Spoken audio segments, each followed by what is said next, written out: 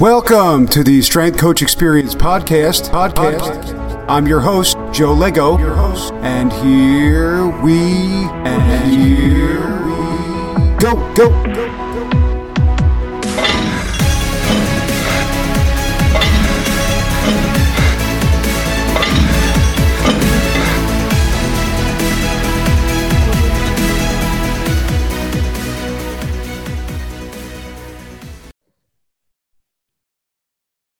Welcome, everyone, to the Strength Coach Experience, episode number 51. Hope everybody enjoyed their Labor Day. Today, I want to welcome Adam Belding from Belding Performance. Today, we're going to talk about some stuff, find his background out. Actually, I always bring up networking, but me and Adam actually, got put together from the podcast that I did a few weeks ago with the big group at ML with Chris Kievit. Adam, thanks for coming on. It's a pleasure to have you on, and just looking forward to, chopping it up and sharing some information. Oh, thanks for having me, Joe. Absolutely. So why don't we jump right in? We'll just go through your background and how you started and kind of how you got involved in the crazy world of strength and conditioning. Sure. As a kid, I was always into sports. I loved them. Really hockey and baseball were my two favorite. Baseball definitely my favorite, but I played that, from a young kid, just like everyone else. Like me and my brother were always doing something, playing some kind of, football, baseball, hockey, roller hockey, stuff like that. Kind of all throughout high school and college, I, played a little bit fall ball. My grades weren't too good. So, I wasn't allowed to play, if you're not doing good in college, like that's it, you can't play. So, because of that, I actually dropped out of college. I was like, if I can't play baseball, I don't really, what's the point of going to college? Pretty ignorant thinking on my behalf. But, that's who I was at the time. I had a rough time in school. I just wasn't into it. I don't know, what it was. It was, I couldn't blame it on anyone but myself. Really just made poor decisions, really just hung out with the wrong group of kids, the deal, just kind of took me away from, any kind of drive I had, unfortunately. I love sports and I love, baseball specifically, but, it kind of took a back seat, to be honest. I just made bad decisions. And, once I came across like exercise, with a friend, it kind of like gave me that outlet to, give me something to do, be competitive somewhat, while, I wasn't going to, when I dropped out of college, it was just really something I really took a liking to right away. And, so far it's given me a career, ironically enough. Yeah, no, I think that's, either the connection to sports or the playing and then stopping, is kind of like a segue, much like yourself. When I first went to college to play basketball, I didn't go to class. I shot foul shots, and eventually they don't let you play basketball anymore. And, but I don't think about now, there's academics. Wow. Got caught up there. But I think, going to school, start with 12 years ago now, probably going into JUCO, nobody really told us anything. I mean, it was not to say it wasn't there, but like now, you have the advisors, you have, education. I think there's a whole big thing about, that's the first thing they talk about. It's always the most important thing. But even, to your story and compared to mine, it's nobody really said anything. We played basketball and, our coach never sat us down and said, you need to pass this many credits and you need to make us this. We didn't have, people didn't come to class and check things. Yeah. You just kind of did whatever you wanted. And then, at the end of the semester, they're like, you didn't pass X amount of classes, you can't play anymore. And you're like, wait a minute, nobody really said anything. So I think it's come a long way. But also I think that, the same thing, I got into the same thing with exercise, because I think you're trying to fill that void of sports, because you're always competitive. You're always you want to do something to change your body. Sports, you can get better at the sport, or, that competitive drive is there and it's something that you can control. Whereas exercise, I believe, is kind of that same thing. You're able to dictate what happens. However much you put into it comes out of it. And the nice thing about exercise, nobody cares about your grades, right? You can exercise, you can learn all those things. And I think the good part about, getting involved in it in the beginning is you don't need to go to college. I think that going on Google, watching YouTubes, especially now with the social media stuff, we're able to find that information that's out there now enough to where if it interests you more, you can kind of go to college for that. But if not, you also can do your thing, and learn a significant amount just by the information is there. And like I said, especially now, young athletes coming up and coaches, there's really no excuse to not be able to learn things. As in, when me and you were coming up in the ranks, there was information, but it was nothing like it is now. I mean, you can follow your favorite strength coach with a million followers, and they literally will give you everything you could possibly ask for. They have the podcasts and things like that. You can literally learn people's philosophies, if you will. I don't really like that word, but you can learn philosophies simply by listening to 20 hours or so of somebody's podcast. Yeah. I mean, to go off that too, I know certifications are like a big thing in our field. And I'll be completely honest, like from for a great example, like Eric Cressy, who's a, big baseball guy, who's, the baseball guy. I've learned more from his webinars about the shoulder, about hip shoulder separation, stuff like that I've learned, and I put that to more use throughout my everyday job here than any certification that I have. And school was great because I feel like it gave me 4 years to be like, all right, is this really what you want to do? But like you said, like you don't need that nowadays. I think if you follow the right people that are kind of in the field that you want to be in, like again, like baseball, if you're following a guy like Eric Cressy, you're going to learn like the most current, the most up to date, the most kind of practical stuff to use throughout every day.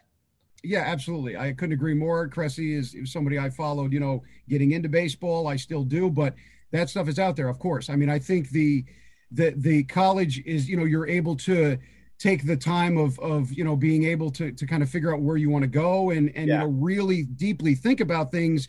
But I also think the same way, you don't really need that education from a university. I'm not saying college is bad, and I think it helps kind of separate good coaches from bad at times. But I also think if you're willing to learn and you put in the work, you can learn as much as you can with with those online certifications or following webinars, which I think is great. And that's another reason why we talk about certs. And I had Matt Wenning on a month or so ago, and he was talking about the NSCA and the importance, because that's pretty much all we have that keeps us afloat.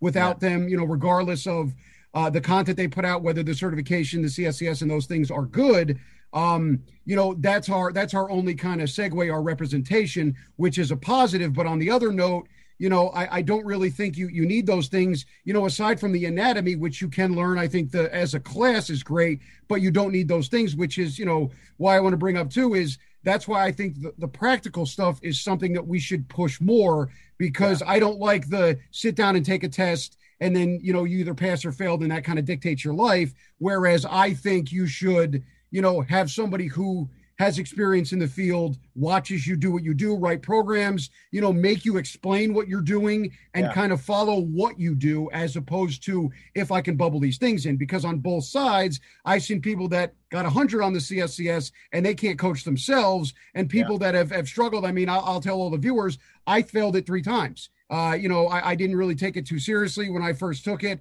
and I just went in there off the clip, and I took it and I didn't pass. And then one time I took it during spring training when I was busy. And then when I really sat down and studied, I was able to pass it. But the point was, at the time I took the test, I was already a functioning strength coach at a college, and there's that argument where, if you don't have this, you can't be a strength coach. But I was already a strength coach, coaching college athletes who, had relatively well success. And it wasn't like I was killing everybody and everybody was getting robbed on my LSS. So there is always that point and kind of that either side of the line, if you will. Yeah, no, I mean, I agree. I do. And again, like I'm not downplaying those certs at all. Like I got the USAW cert. Honestly, like for me in my field with baseball players, me too. I had it the last time I referenced back to something I learned, and it was good because I was really into weightlifting at the time. But as far as everyday use, I could have used those, that weekend to, do something else, or, go intern somewhere. I think interning should, like, kind of what you were talking about before, is seeing, like, when you get in front of a large group and see how, like, what you read in textbooks is like a one-on-one perfect scenario. You have all the time in the world. You have all the equipment accessible to you. when you're in a college setting or, a team setting, you got to think on the fly. You got to keep kids, athletes moving. You can't have them standing there. If you have an athlete that, my lower back hurts, you got to give them stuff to do, or modify, an exercise, that may not be in your program, and you got to think on the fly. And, I think you learn that the best from an internship and, just learning from someone and seeing it real time. Oh, absolutely. I think there should be more emphasis on internship, but not only that, go, use your computer resources and find somebody that is, that you like and understand, or maybe who is complete and utter opposite of yourself, and then learn from them. I completely agree that the interning, I mean, with me, my interning and all the stuff, I couldn't have replicated that at school at all. I mean, and then, when you go into school as well, too, the classes are there, but, at some point when you get into this, you go to school to be a strength coach. When you're a graduate assistant, you're the strength coach, right? You go to class, you get your grades in, but everybody kind of knows that's kind of your thing. And I think that's a great point too. You should be able, you should intern. And I think that is so much more important. I mean, one of my gripes, if you will, with the CEUs is not that I 100% think we should all continue our education. We should all make sure that we're on the up and up, but I wish that they would kind of open the CEU thing, because for me personally, it's very hard to find CEUs because I want to go away places, much like yourself. I want to go, go to a conference and watch Olympic athletes train under a high level coach, or go to, a big level school. And sometimes they don't allow those. But if you take a test with stuff in it that you already know, and you're spending money on that counts towards your cert, but does it really count towards your, your knowledge and where you're going with that? So I think that's a huge topic, but like, again, I couldn't, stress the importance. I think interning trumps everything, but I think also, you brought it up before. I think you have to find where you fit in, right? You have to, in order for college to work, the same thing. I never liked school. And it wasn't until I found teachers who understood me, right? Who I could speak to, and I found like a learning style, if you will, that works for me. College, or, really took off, because for the first probably 14 years of college, I thought it was the stupidest thing in the world. I'm like, I'm going to sit in this chair and you're going to tell me things. And regardless of what I think, I have to, kind of memorize what you're telling me. So it was the same thing. But then when I kind of got some teachers that understood me and kind of let me learn and do the things that I was good at, I kind of flourish, if you will. So I always think that's another point with, just because you're at a school, to anybody out listening, or you're struggling with a certain thing, it might not necessarily be this isn't meant for you. It might be, I might have to go out and find somebody, something, or some sort of system that I'm comfortable in, and then, who knows, your career might take off after that. Yeah. And just to go off that, like, kind of just thing I noticed, like, all throughout high school, I always sit in the back of the class, like, kind of just, daydream, because, I'm in classes that I'm not really a big doodler. Yeah. And it's just like, all of a sudden I get to college when I went to Hofstra, and I'm starting to learn about exercise science, anatomy, phys. I kind of noticed myself gravitate more to the front of the class just so I could be more focused, and it was just so genuinely interested. And I was like, wow, if I would have found this like out years ago, that, I could make a career out of this, or this is what I really loved. And there is classes and there is school that, gravitates towards this, I would have been there a lot earlier. Cause I was just like, it was like I almost couldn't wait to do homework, because it was just like something I was interested in, something I would read about in my, spare time. I was like, I can't believe this is school. I can't believe that I can like school. Like throughout my whole life, it was just like, boring, monotonous, just kind of, stuff I wasn't interested in. Now it was, completely, 180, where I was just genuinely full invested, fully, all bought in, and just, I loved it, to be honest. Like I would never miss a day. Yeah, absolutely. I think that goes for everything, with whatever career path you choose.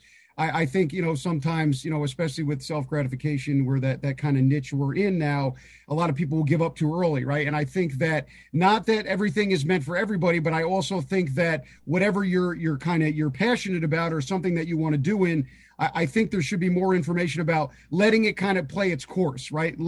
Taking the time and say, okay, maybe this school or these teachers didn't work.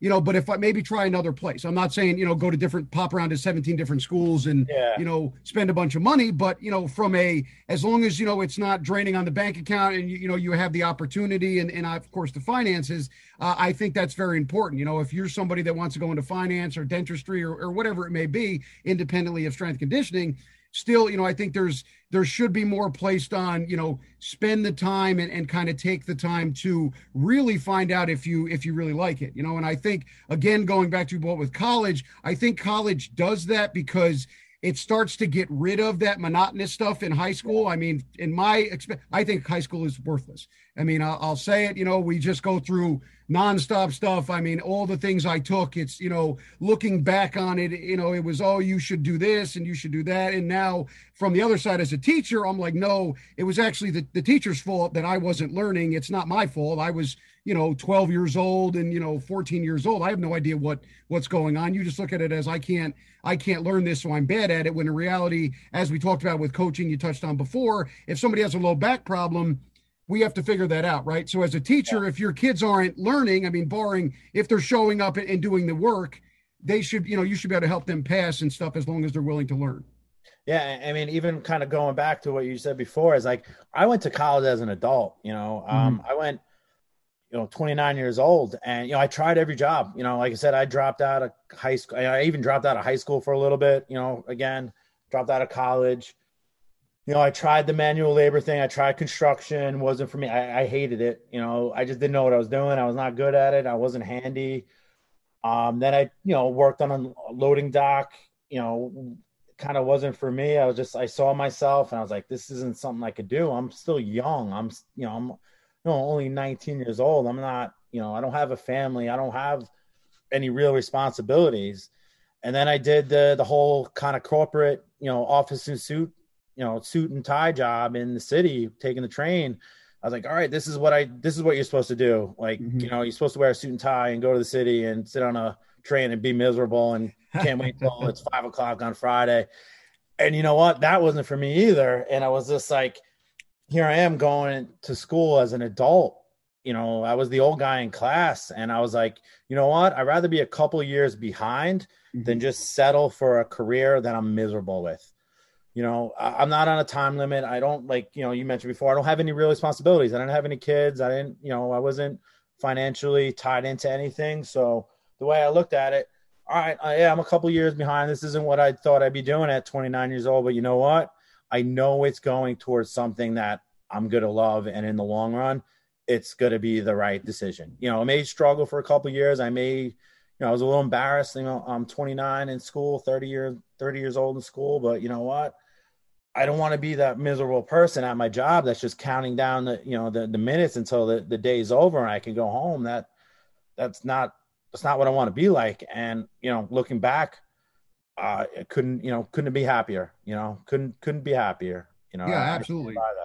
I think that's a phenomenal point. That whole, this is what you're supposed to do, right? I think that plagues a lot of people. I don't, there is a lot of information now, but it's something that happens. This is what you're supposed to do, right? Even as a strength coach, I mean, I'm sure everybody listening out there, we've all gone, what do you do, right? What do you do? Oh, you train, is that it, right? Well, what can you, especially, for me personally with COVID, everything's online and people are like, how many hours you work a day? You only do this much. And I'm like, why do you care so much? But I think that's always, supposed to, right? I mean, I think, they talk about the Steve Jobs quotes, that, wealth and things are created by people that are no smarter than you. I always think that kind of resonates. And I think it's important for everybody to understand that, it doesn't matter where you are or where you're going, everybody can do amazing things, and most of the people that are at the high end, didn't go to college. And I'm not, I don't want to start a bedlam against college, but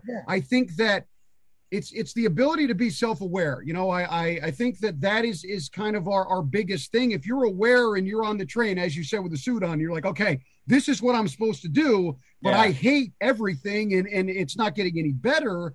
I think that, we have to make the realization, and I understand it's a terrifying thing, but again, not to be full of quotes, but the things that terrify you usually are the best, because once you're terrified, I have friends that go through it now, some of them may have lost their jobs in COVID or certain things going on. And I'm like, look, right now you're at a time where it's going to be terrifying. But once you get over the hump and you start doing your own business and you start doing the thing that you're supposed to do, it gets easy, right? And you're like, okay, this is why I didn't get along with these things. I think, the field of strength conditioning almost is like exercise in itself, right? We'll bring up diet. Diet's always crazy because diet is something where you have to change your diet for almost 2 months before we see any results. Yeah. And so it's always very hard to get clients and people to switch to that, because it's very hard for me to say, okay, if you eat like this, in 90 days, you're going to notice. And they're like, 90 days? I don't, 90 days, that's insane. But it goes to one of those things. I think that is why, exercise and diet is so hard, because we have to wait so long for that stuff. And to bring it back around, same thing with you said with strength conditioning, it doesn't take off. But once you start to do the things you're meant to do, everything, you're like, okay, this is where I'm supposed to be. And you have no bad days anymore. Yeah, I mean, we live in a world of we want instant gratification. We order something from Amazon and we're like, why is it not here by 5 o'clock? I'm mad because I ordered something supposed to be here like in 2 days and it's been 5, and I'm like refreshing the package tracker, and I'm like, that's the world we live in now. It's like we want stuff right away, and it's unfortunately, like, the stuff that's really worth waiting for is not. It's not going to be there right away sometimes. And sometimes it is, sometimes it will, but a lot of the time it's not. And like I laughed before, as like I had an umpire from one of our softball games last night. He's like, I heard you have a gym. He's like, that's like your real job. That's like, yeah, man, it's like my real job. I got like real rent, like real landlord, like real, like we wear real clothes, real bills. It's my real job. He's like, what you do full time? I go, yeah, like I definitely try to, and it's just like, I think strength and conditioning coaches get looped into this, like, not to get on too much of a tangent here, I'm sure we'll cover it, but like, we encourage personal trainers, like personal trainers think, everyone thinks of strength and conditioning coaches as like personal trainers of like the people you see at like the global gyms that are like, have another job and then they train a couple people at a LA Fitness and stuff like that, or they're they're training for competitions themselves, and they're just training some clients because that's what that's what they want to do. And unfortunately, like, I think strength and conditioning has that stigma of like, it's not a real job. You wear shorts and sneakers to work every day. That can't be a real job. But sometimes I pinch myself and I'm like, wow, I can't believe this is my real job. But it's pretty real. It's definitely real. Yeah, no, absolutely. I still think we have a stigma, and I don't like how we are closely looped with personal trainers, and I always said it, strength coaches can personal trainers can't strength coach. And I think that there's not enough kind of, I've talked about it before, but there is not enough. People don't know what we do, right? It's like a lawyer does, they defend, or they do office work and they fill out deeds. Like, everybody knows what they do, right? Doctors, and I think all the way through, strength conditioning, people don't understand because it varies so much, and we always talk about pay, right? And income and how much money we make is huge. And you brought up umpires, and I was talking to my friend the other day who used to be in the minor leagues, and I said, are you sitting down? And he says, why? I said, because, this is a side note, but I thought about it. The umpires are wearing that cryptocurrency, right? XFM or whatever on their chest. Yeah. So I typed that in the other day, and I somehow, got caught up in Google. And one of the links said the salary of an umpire in the major leagues. A starting rookie umpire in the big leagues makes $150,000, and a seasoned umpire makes $450,000. And I was like, they're making 4 times what the guy in the dugout as a strength coach is kind of going through. And what this led to was that not all, but a lot, we are placed, especially, and we'll get into the professional baseball realm, but we are, for some reason, I don't know if it's the way they hire or something going on. It's like everybody at that level is afraid to ask for money, right? Yeah. And they're always, it's like first of all, my experience, they're all terrified of the big leaguers, right? You can't say anything, which I never believed in. They're human beings just like you, and I have every right to be respected as much as they do.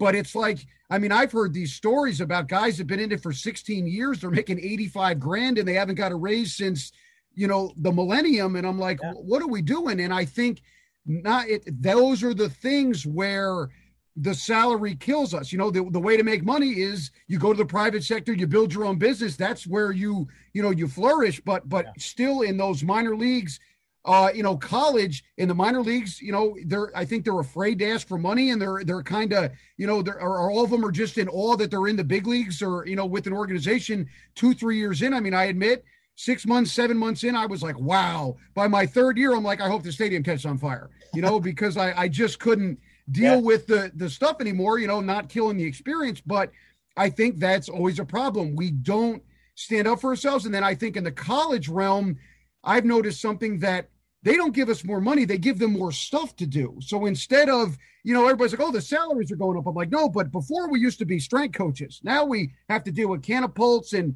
GymAware and Rapsodo. I'm like, they should give you more money for that. Not, you made 60, here's 75, but now you have to do a tech conference every time we get a new piece of equipment. Yeah, a couple things on that. I couldn't agree more. You can see how excited I got there, but For everybody watching, he jumped out of his chair and he got close to the screen. Yeah, I mean, you have these in the college setting. It's wild.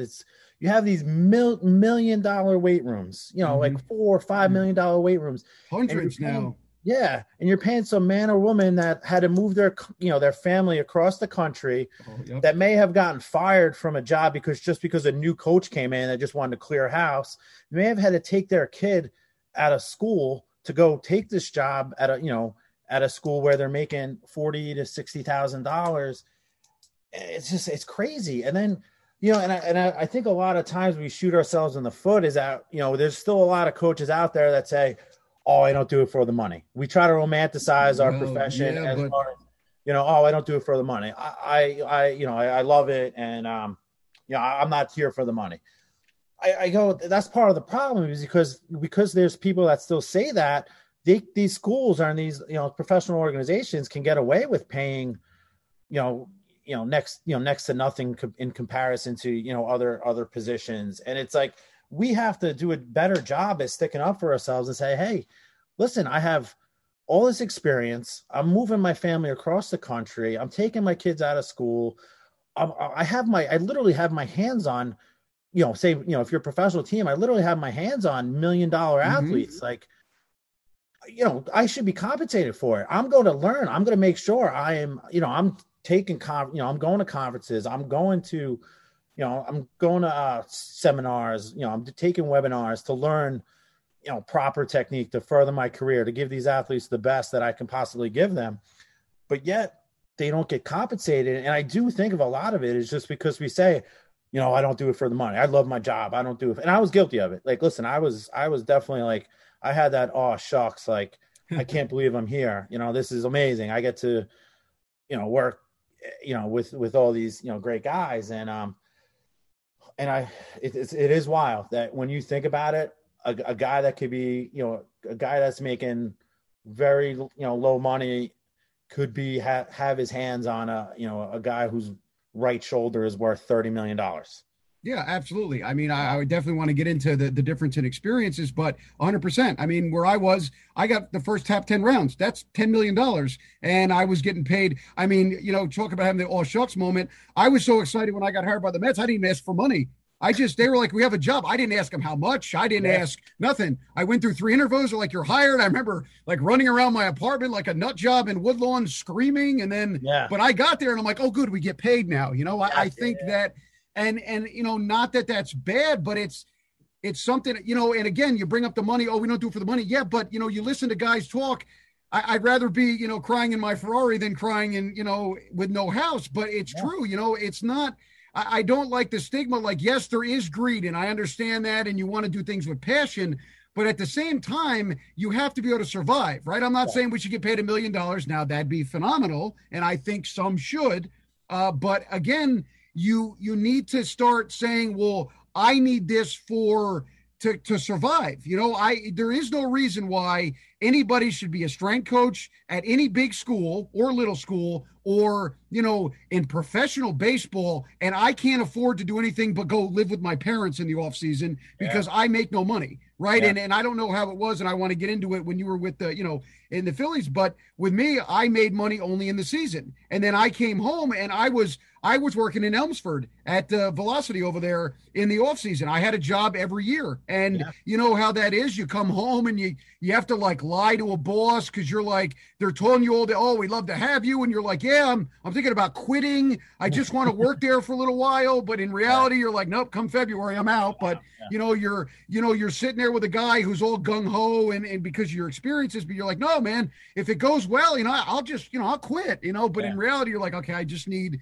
to make some money, but we have to make those decisions. And then to your point before with the family, even, in certain places and recently, sometimes I get stuck in it. You want to work at different places, but then you're like, okay, I'm in New York. Do I want to move to, do I want to apply for, let's say an LSU or whatever, but do I want to move 1,000 miles away from everything I know for $40,000? Not that money is the root of everything, but it's not enough, like, to survive at least. If it was at least you made 60K, something, or a retirement, some sort of benefits, at least you're like, okay, I'm making 40K in New York. I can move to Louisiana and make 50K. The team's a little better and I can support my family and my friends. I think that it's, unless you're, once you have responsibilities, you can't go anywhere, and I think that hinders a lot of great coaches because, as you said before, you can't tote your family all around the country for $35,000, and as you said before, and I've heard lots of stories, you'll be a strength coach, you'll do nothing wrong because it's happened to me numerous times. I do my job and then all of a sudden a new coach comes in or the administration that be, and they're like, hey, you know what? We're leaving. And they pull this. Everybody that was with the old coach is gone and they bring in a whole new slew of people. And then you're kind of waiting again. And then nobody really asks you why you got fired. You don't really get to explain yourself. As I said before, I got caught up in a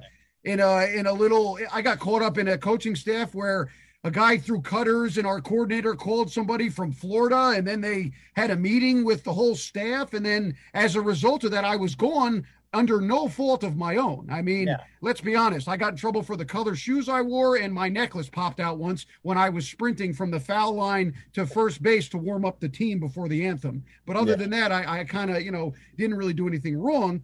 But, I just want to switch to, how was your experience, in the minors and kind of how did you get involved in the baseball? When you were coaching, going to school, was baseball something that always stuck with you from playing? And then that's just kind of what you gravitated to? Yeah, spot on. I mean, I know like football is the big, strength and conditioning sport, but I love baseball. It's what I watch in my free time. It's, like I said, it's what I played the most as a kid, in high school, up until college. I just always had an interest in baseball. So I was interning at Hofstra and, we have a friend of the family who's just as a side note, who was the strike coach when you were there? Paul. And was there a Joe, somebody there? Swab? I had Paul Fournier. Okay. He's still there now. Okay. We had Jason Meredith was our minor league coordinator. Okay. Everyone's pretty much at Hofstra. Oh, at Hofstra, we had I had Allison Bradshaw. Okay. I had Brian Burt, and I had who else was there? I had Joe Pendergrast. Okay, gotcha. Yeah. No, because I do know somebody from there. That's the other thing. Remember, I told you I was like, oh, there's somebody else, but no, there's another guy from Hofstra too that was there. Yeah, I mean, off Hofstra, great experience. Again, interned. I ended up staying longer than I had to, just because I feel like all three coaches there were a bit different, so I got to learn from all of them. And then from there, I got the Phillies job. Same thing. Did 3 interviews over the phone.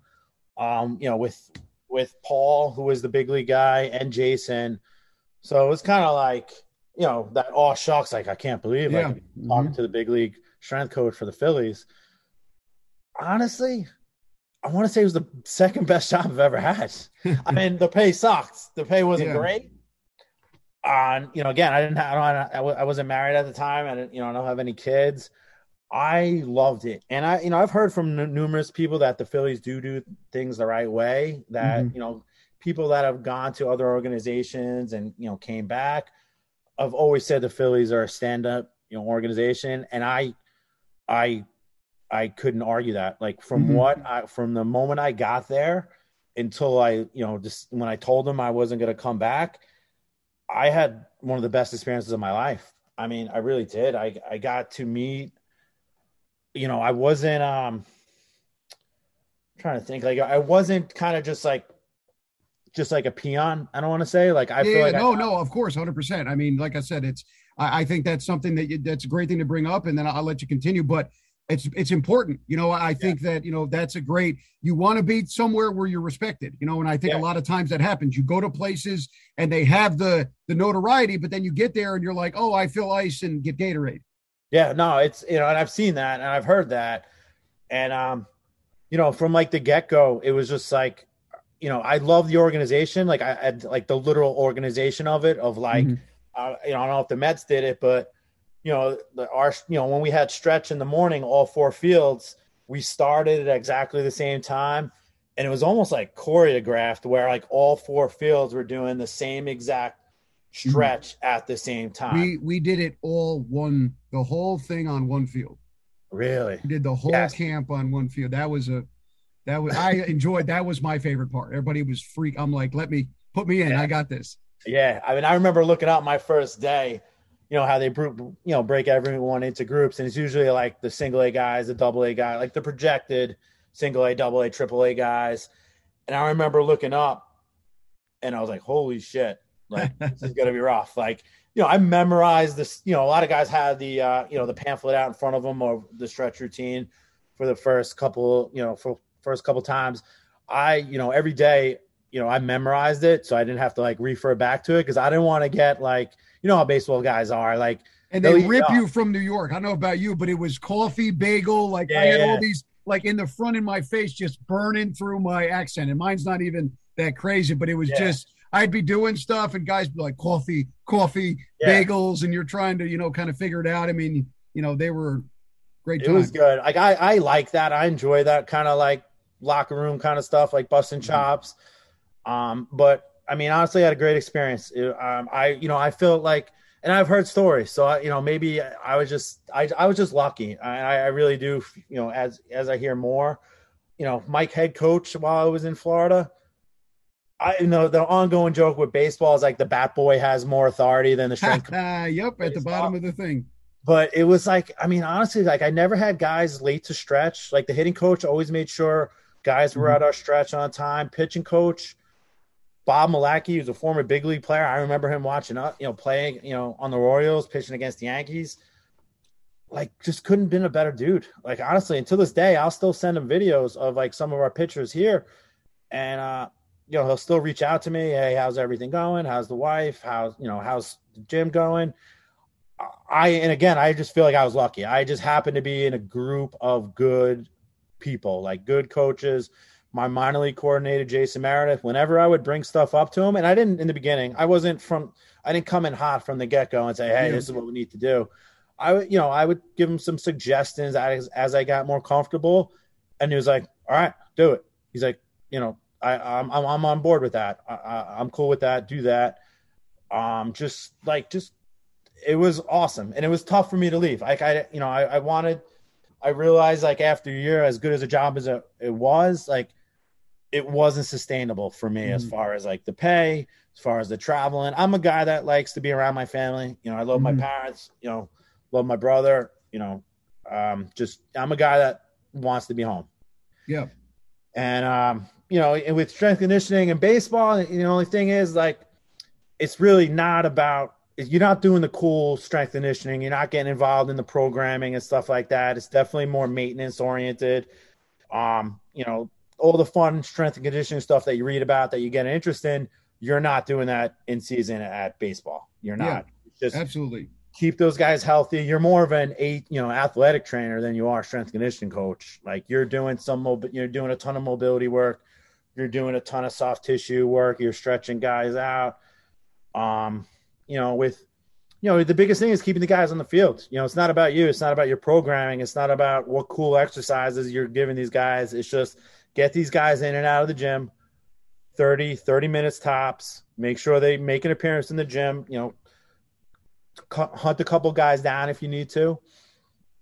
And I know another baseball term, I'm sure, is like you have feel. Like you have to have feel. Oh Like my the minor God, league feel baseball season is long. It and is you long. and you know, and for everybody listening out there, you can't really describe feel, but if somebody doesn't have it, you 100% Yeah. know. And just to touch on your experience again, I loved every minute as well. I just had problems with the stat above me, the constant, the micromanagement. I think for me, it got tighter and tighter and tighter. Again, I know I do talk about it a little bit in a negative light sometimes, but I love my players. I love the season. I always said if I could have stayed with the Brooklyn Cyclones and just there and not have to travel everywhere, I would do that for the rest of my life because, to this day, it's still my favorite place I've ever coached. And I've been in big league stadiums and high level college stadiums, but I feel like there's nothing better than the middle of June, at Cyclone Stadium under the lights at 7:45 with the breeze coming off of the ocean in Coney Island with 15,000 people screaming and, in a tight game. I mean, I would love it to death. I still talk to my players. A few of them have become, will be lifelong friends. I've been to weddings and things of that sort, but much, the same as you, I think it's the camaraderie, right? Even camp, like I just love being around those guys. I mean, I think we talk about, we talked about before, niche in school, right? Finding your way.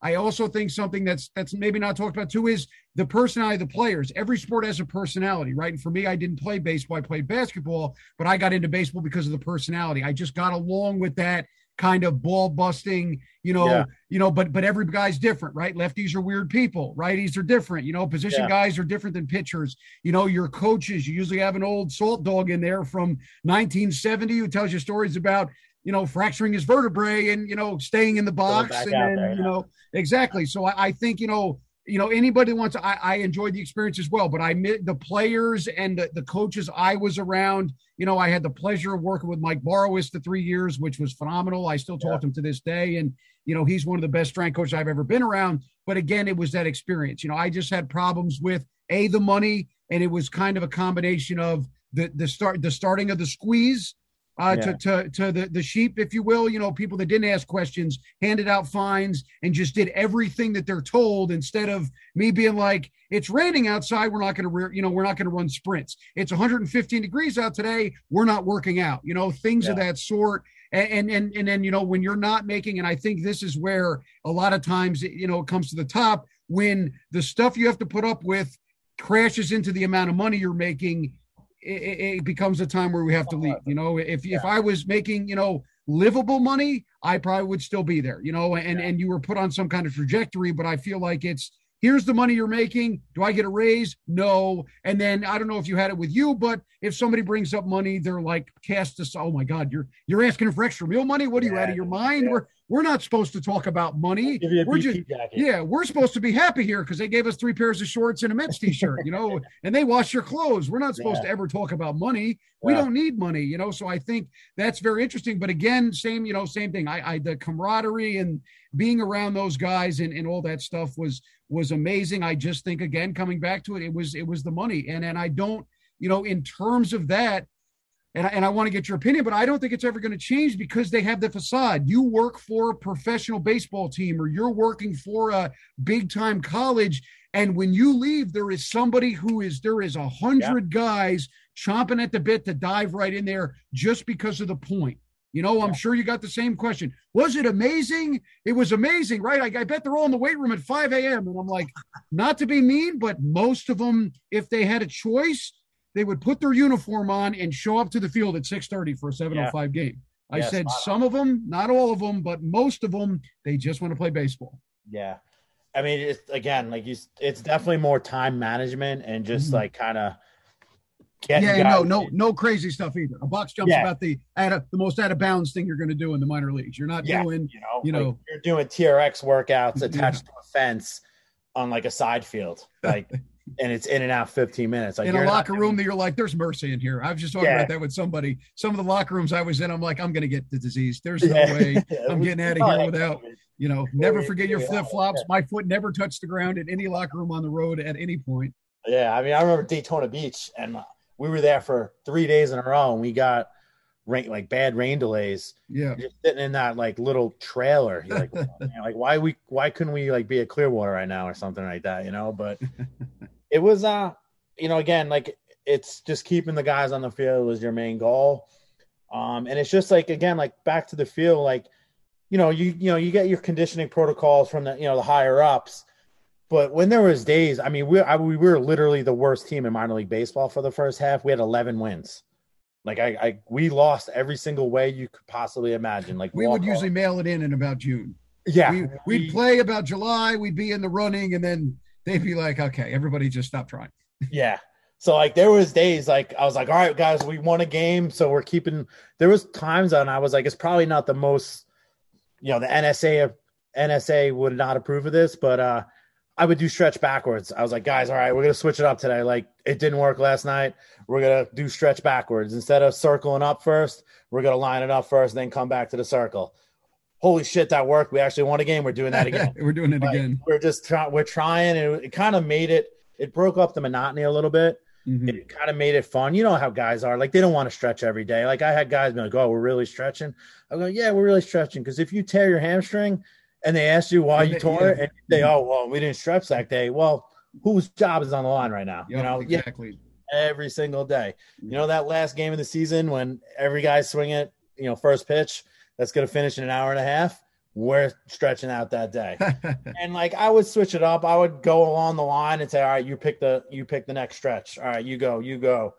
And just even like how you word things, like even with conditioning, it's, if we were supposed to do 10, 30-yard sprints that day, that was, brought down from the higher up. I would just say, all right, guys, if we do 10 good ones, we're done. And like, that's what we're supposed to do. But just the way you word it, say, all right, guys, if we do it good, if you guys give me 100% for these 10, that's what we're doing. And I think guys took a note of that, of like, all right, he's working with us. And there was times I'd cut the conditioning down. I could just look in their eyes and that say, all right, these guys are shot. Like, we just lost extra inning game last night. We got in the hotel room. I'm cutting the condition down a little bit. These guys just look beat up.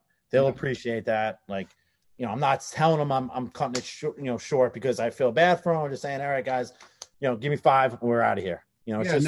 That's your definition of feel right there. But no, that's 100%. And I think that's another thing. A lot of guys up there, they don't do that. It's what's on the paper, right? And somebody asked me yesterday on a podcast, what is the hardest thing in the minor leagues, right? What is one of the things that you struggle with? And I said, what happens? And I don't know if it happened to you because you were, there for a season. I think it happens more as you get along. It's like you get so caught up in doing what's on your paper sometimes because everybody at the top only cares about the paper. Yeah. That you forget that you're a strength coach and you're coaching human beings, right? I mean, I will say it, by my end of my last season, I was kind of walking around trying not to get in trouble. Every time I got a call, I'm like, what am I going to yell at for today? I mean, I got yelled at for, like I said, I didn't wear shoes out for warm up one day because it was 70 degrees out and there was nobody in the stands. And, I was like, oh yeah, we can stand out here, that was a big deal. Our guys had their glasses on their hat. That was a problem for a while there because it distracts from catching fly balls. I don't know, because Javier Baez could catch a fly ball backwards blindfolded. So I don't know what glasses on your head is, but the point of that is that's what starts to happen. It starts to take away things. I would do the same thing. If we're supposed to run 12 that day, I'd say, hey, look, give me 8 good ones. If you're under X amount of time, right? It's being able to kind of manipulate those things. And I think to bringing that up, and I really always love to touch on this, that is where I think the minor leagues is a place where you learn that, because you can't discipline guys the same way anywhere else, right? You can't make guys run. Not that running is a good way to condition, but you can't single guys out. You don't have that same college camaraderie where we're all one, and if somebody does something wrong, everybody we can't instill those levels of punishment is another bad word I don't like to use, but you can't do that. So as a minor league strength coach, we have to use feel. We have to be able to look at guys, right? I'm sure you got real good at saying your hamstring's tight. Oh, how do you know? Because when you're in the minor leagues, right? I do it all the time. Guys touch things, right? They grab, why are you grabbing your arm? Why do you ask me that? Because in the minor leagues, the guy's not going to tell you his elbow's sore. He's going to grab his elbow but he is the last thing he's going to say, right? You have guys with sprinting. Hey, what's wrong with your hamstring? My hamstring's fine. No, it's not, right?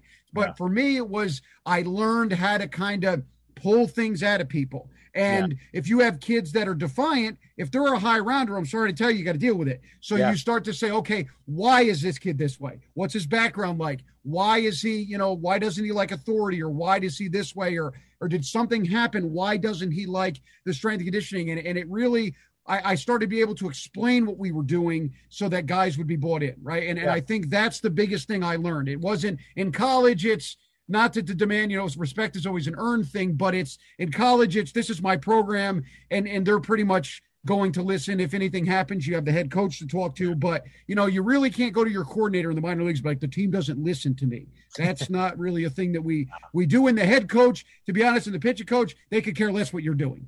Yeah. Okay, you're going to do whatever you do for 15 minutes. Great, just have them in the turtle at 3:30. They could care less about what's really going on at some points. But I think it's just a big deal. If you're somebody looking for something, I think it's very important. Go to the minor leagues. I'm not suggesting, and I never suggest, if you have a job where you're at a college making money, you're living, and you have a family, I never suggest going going to the minor leagues because that money isn't there. If the money is there, 100%, but as part of your growing, I think the minor leagues is a great place because you are truly going to know what it means to grind, and you're going to learn how to psychologically, learn who people are, and learn how to really coach people, and learn how to also respect, right? Because, I've heard terrible stories about, guys that I coach with, players that when they went to the next level, players tell them to go F themselves, and, oh, you have to lift today. And I'm like, what? I would never stand for that. Like, that's a disaster. Like, that's the last thing that would have happened, when I was a coach. But I think, learning respect and body language and stuff like that, and especially you being with them 24/7, you learn how to carry yourself in a way where they know that, you still mean business. You can be, the fun person, but we're here to do a job, and we have things to do. So I think for the minor leagues, those were really things that, kind of helped my coaching along, and really helped me grow as a coach as well. Oh, even something simple, and I just kind of just thought of it now, is like, even for conditioning with the pitchers, we do like some sprints. I'm not a pole guy. I don't want to go on a tangent on it, but I'm not we're running poles guy. Oh God. So I'd set up a cone 30 yards, and I'd stand with a baseball. I'd tell everyone to bring their gloves out, and I would just have them run pass routes. Like, not like, I wouldn't have them cut, obviously, but like, I would get hard 30-yard routes. If I just told them, hey, run, go run some sprints, you maybe get like 70%, 80% effort. These guys were running hard sprints, and not for anything. And one of the, and they were amazed. Like, even Bob Malecki, going back to him, he's like, I've never seen, and he loved it. He was like, these guys are sprinting. He's like, I've never seen them sprint that hard. He goes, I'm not for anything. I've never seen a strength and conditioning coach know how to throw a baseball too. Cause I was like out there throwing. And I think, honestly, in a way that kind of like, and it came up, and I was like, yeah, I play baseball. Like, I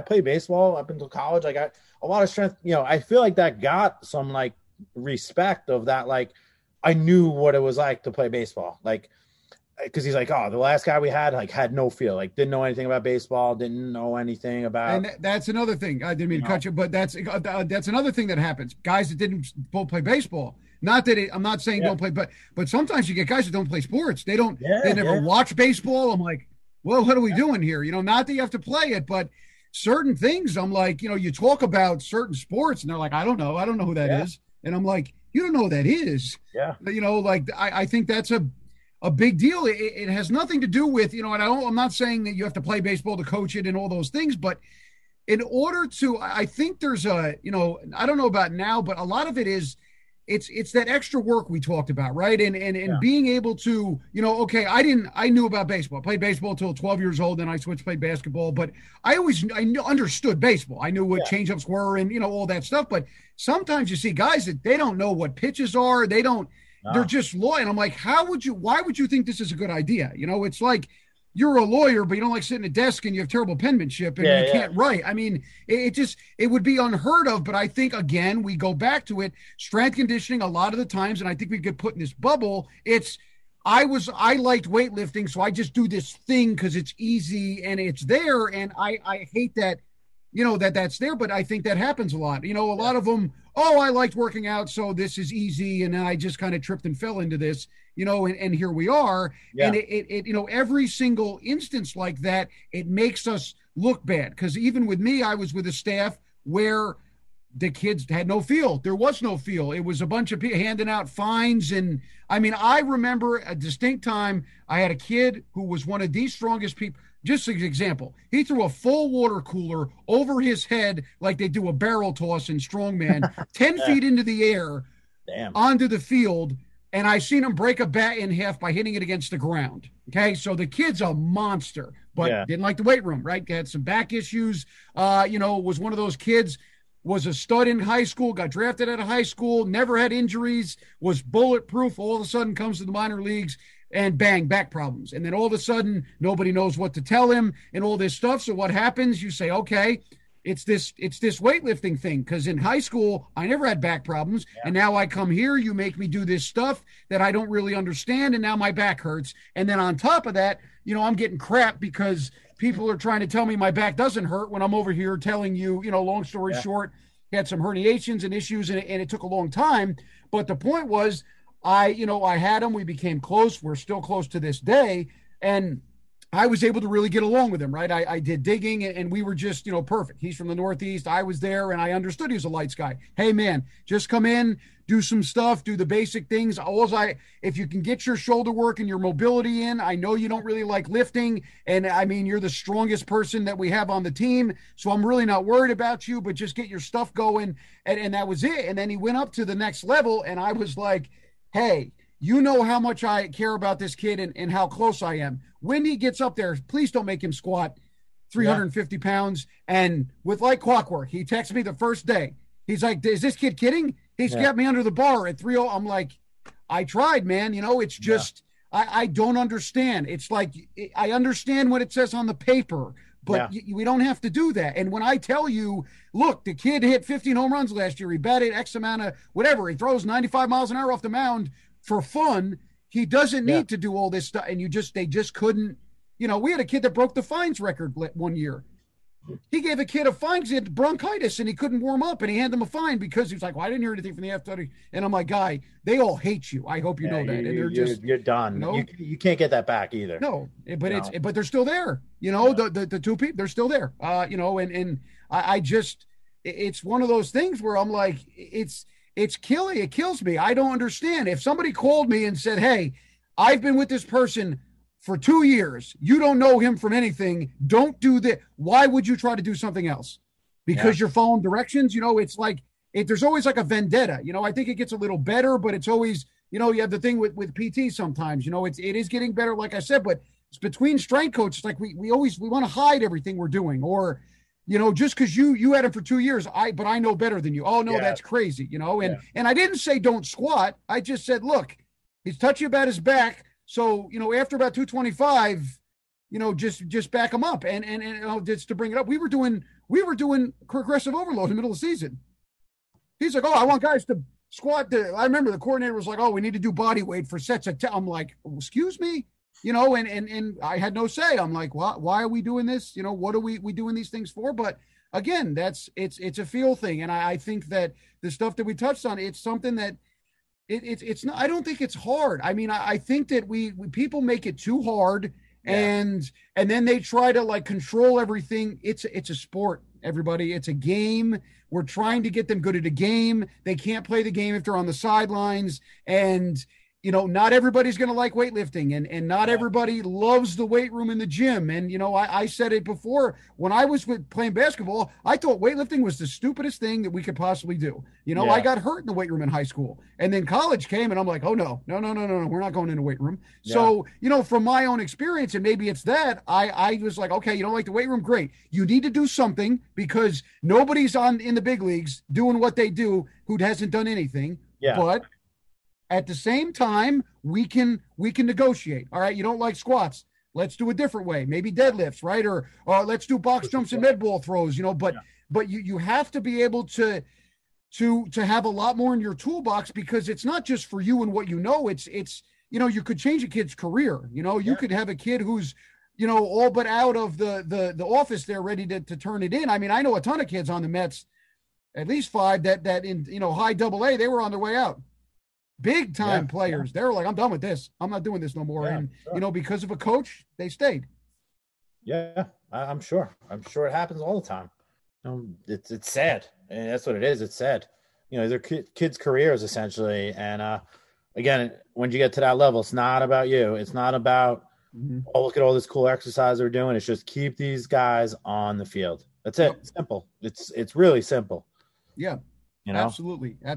What for you, we talked about the college. What was the biggest transition? I know we figured it simple, but you being like a baseball guy, a lot of personality and stuff. Was it an easy transition going from college to professional? Because for me, there was no difference. I mean, it was the language. Once I learned how to, speak a little Spanish and stuff, but other than that, it was like being, in the same place. It was the same thing. I had no issues making that professional jump. To be honest, like I worked with Hofstra softball and their weight room, their sessions were at 5 a.m. They walked in as a team. They were love softball players, by the way. I coached them too. They were. Yeah. I mean, it was impressive to see. Yeah. Like it was 5 a.m., no laughing, no, it was just get their work done, cheer someone on that's, hitting a squat PR, hitting a clean PR. It was really, really like impressive to see. And then to go to baseball, it was like you said before, like baseball guys they don't have a history of loving to work out. It's like whether it's based on like injuries or based on, anything like that. And minor league baseball, it's a long year. So, you get guys in there 2-3 times a week tops. I was lucky. I had really no issues. I think I gave a fine once to a kid that was late to stretch just because I watched him high dip in one of the rafters in the the dip police. And he was late for stretch, and he had he's always running up to stretch at the last moment, and finally he was just like a couple minutes late, and I saw him, he was out there.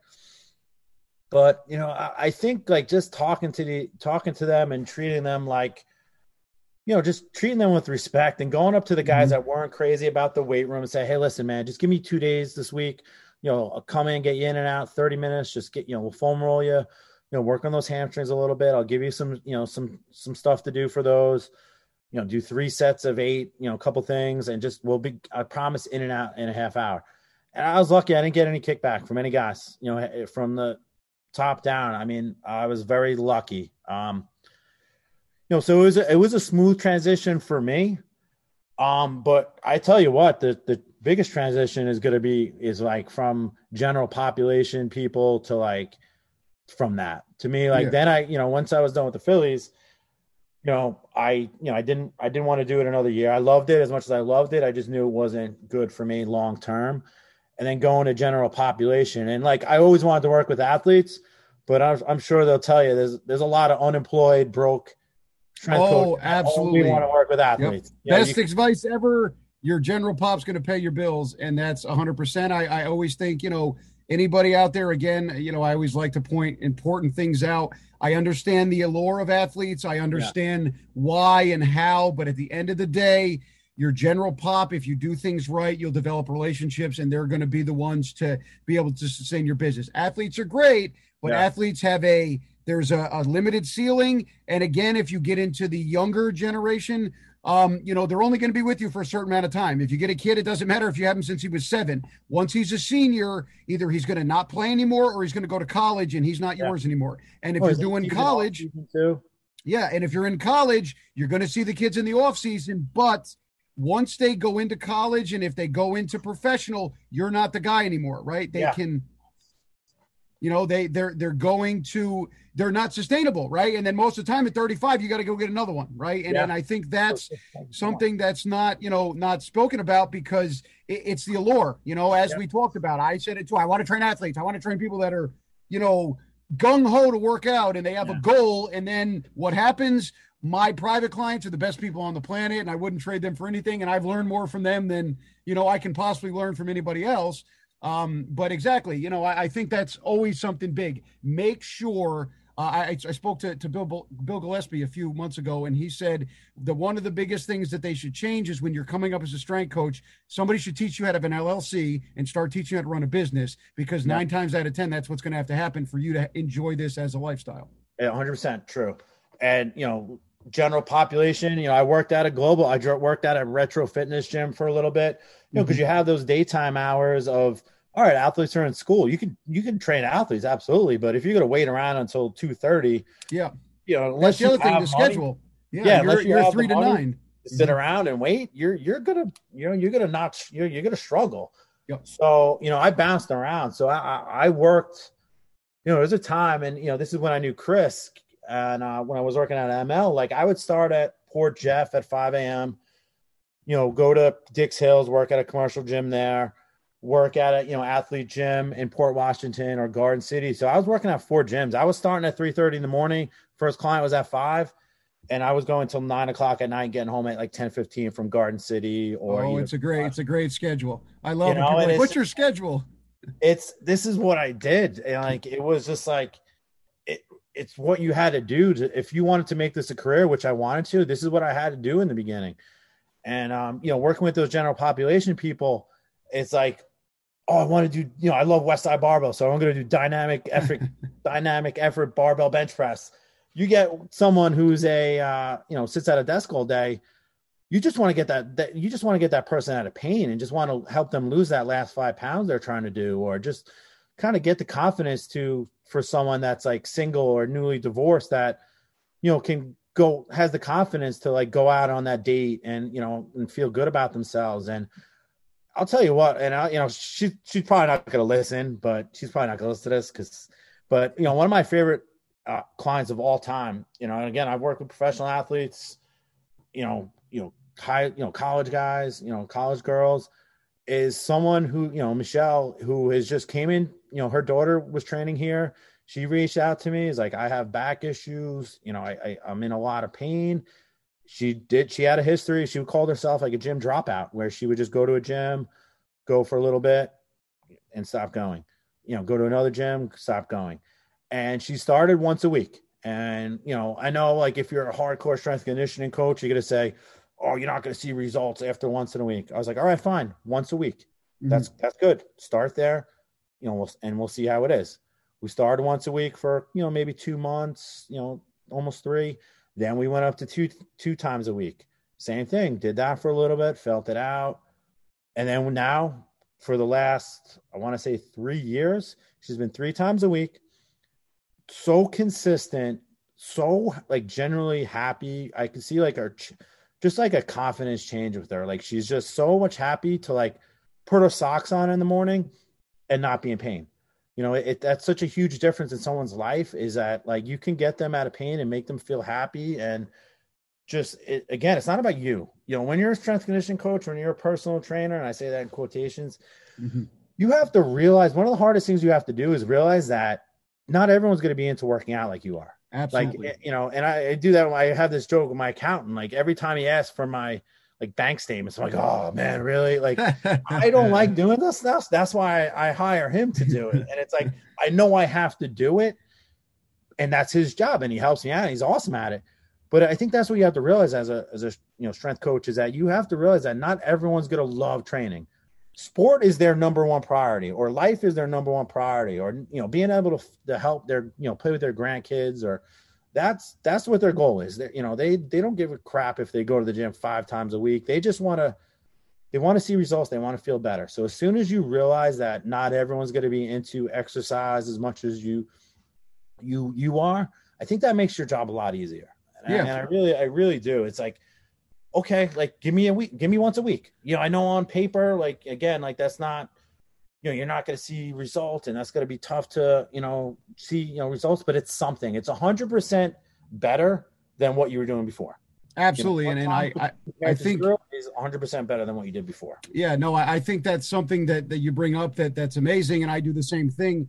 When you know what you're doing and what you're capable of as a coach, all you're trying to do is get them to dip their toe in, because I do the same thing. I've had tons of clients where they get busy. Listen, I understand it. And again, we talk about I think you brought up a good point later or before too, where it's, one-on-one, CSCS, and this is how you write a program. And in a perfect world, well, I wanted to bring up before, and then I skipped over it, but it's nothing's ever going to go correct, right? And I know that it's 3 days are optimal and 2 days, and you should really be in here 5 to 6 days, and whatever, every other post on Instagram and how many days you should be here. But the point is, again, and I think it's great what Adam brought up is that if you get them, if they don't come at all and we get them once, that's 100% better. And then it comes to 2. And if you are confident and you know what you're doing, we can turn the 1 into 2, because now if you give me an hour, that's more than I had before. And so I can make you feel better. Right. And then the other thing with those type of people that, they're trying to get better at life. They want to pick their grandkids up. They want to tie their shoes. They want to do little things that you don't think about. Now, if we can make improvements with that, now we're going to get 1 and 2. Right. Then it's going to be, okay, now I need you. Right. Because you've changed my life, right? And now I'm going to tell other people. And this is kind of how the business stuff works that they don't talk about at, in fitness entrepreneur class and all those things. It's a segue. How do I get people in? If you have 1 day a week, that's fine, right? Yeah. Because it's better than 0. Now you're a client as opposed to not. And then at the other time, I think one of the things that hit me was, I was training, I got an older population and things of that sort when I was at, your regular gyms, and now they're my private clients. But one time I remember I had a woman who I love to death, and I still train her and her husband to this day. But she fell one time in her backyard, and she slipped, and she fell into something, but she put her foot out and she blocked herself and she grabbed something, and her daughter was like, "Oh my God, if it wasn't for Joe, you'd be dead because you would have broke your hip and we would have been in big trouble." And she came and she said, "Thank you." And I said, what did I do? And she's like, "Oh, but you." I said, "Well, you put in the work." Again, it's not about you. I always say it as well. It's not about me. And there, thank you for this. And I appreciate the applause and all those things. But I'm always like, I just gave you a list. You came here, you did the work, and you had the confidence enough in me to let me do what I do and to fix you. But again, going back, those are the people that you can do. And I hate, they need to be here 2 and 3 times a week, right? I've had bosses like that too. Everybody needs to train. You got to be in here 3 days a week. You have to lift heavy and this and that and the other thing. And I'm like, listen, I'm going to tell you that all these people could care less. Like, they just do it, and then when you get into a lot of the upper echelon stuff too, some people just do it to do it, right? You get in people that have money to throw in the air. Some people just do it so they can tell everybody that they go to the gym, right? But again, some of those people, they can teach you stuff that you would never know that accounting, right? If you train an accountant, now you start understanding accounting, right? So I think, the purpose of this is that you never want to turn away people. And I don't think that any amount of time is not enough, right? As long as you're, now once a month, things of that sort. Not that it's not a positive, but I don't think you can make a, impression. But if you get somebody to come once and then maybe go for a 10-minute walk on their own as a secondary thing without you, there's something to do with that. I think, just to touch on that, I think once a week is that bare minimum. And then maybe, okay, I'm going to need you to do some balance work and maybe some foam rolling on your own at your house. Once a month, twice a month, we really can't do that. But I think it's, instead of looking at what does the book say, what is the least amount of time I can spend with you to make an impact? Because a lot of people too, they just don't have the time, busy people. It's, if it's either spend time with their children or come to the gym and hang out with you, they're going to go children, and you can't be mad at that. You cannot fault them. And also, I don't believe in ever turning anybody away anyway. They're reaching out to you and saying, "I need help. This is the time that I have. What can you do for me?" And I hate that. Well, you need to be in here 7 days a week, right? Because I'll be the first to tell you, when I became a full-time strength coach for the first time in college, I was in the worst shape that I've ever been in because I didn't work out at all. And I just was exhausted and stuff. So I think from those experiences, I'm like, I completely understand what it's like to not want to go to the gym, because when you're busy, you're talking about starting at 3:30, right? That 3:30 to 10 o'clock thing. Once you understand that, you're like, okay, now I know what these people are. So imagine if I wasn't in this industry, right? And imagine if I did something else, how gung-ho would I be to kind of run into a gym the second I get done with my 14, 15-hour day? Yeah, exactly. Yeah, 100%. 100%. I just want to, go through, we've been through so what led you to kind of start your own business and, where did that drive kind of come from? And then maybe just get into the transition and some of the ups and downs, especially what went on with the COVID and all that stuff. But, just start from the beginning, what got you into the transition and kind of how it's been and what are some of the trials and tribulations that you've dealt with before COVID, and then we'll go into the gorilla in the room, if you will. Yeah. To be honest, like once I started getting into strength conditioning about, what was it, like 2010, I was interning, working a construction company, interning at a gym. Like after that, then going to night school at Suffolk. And that's before I always wanted a gym. I always did. I always kind of envisioned. We played them in basketball, by the way. They destroyed us when I was when I played basketball in college. Yeah, they had good school. I got good experience there. They beat us by 55 points. We actually, side note, we fought each other. Our team fought our team in the parking lot. We had to be separated by security guards because they beat us by 60 points. Oh, it was a good time. Yeah. Good camaraderie on the basketball team. Sorry, with the. Yeah, so like I always envisioned myself having a gym, to be honest. Like when I was working out at gyms, like, myself training, I would always envision I'm going to own a gym one day.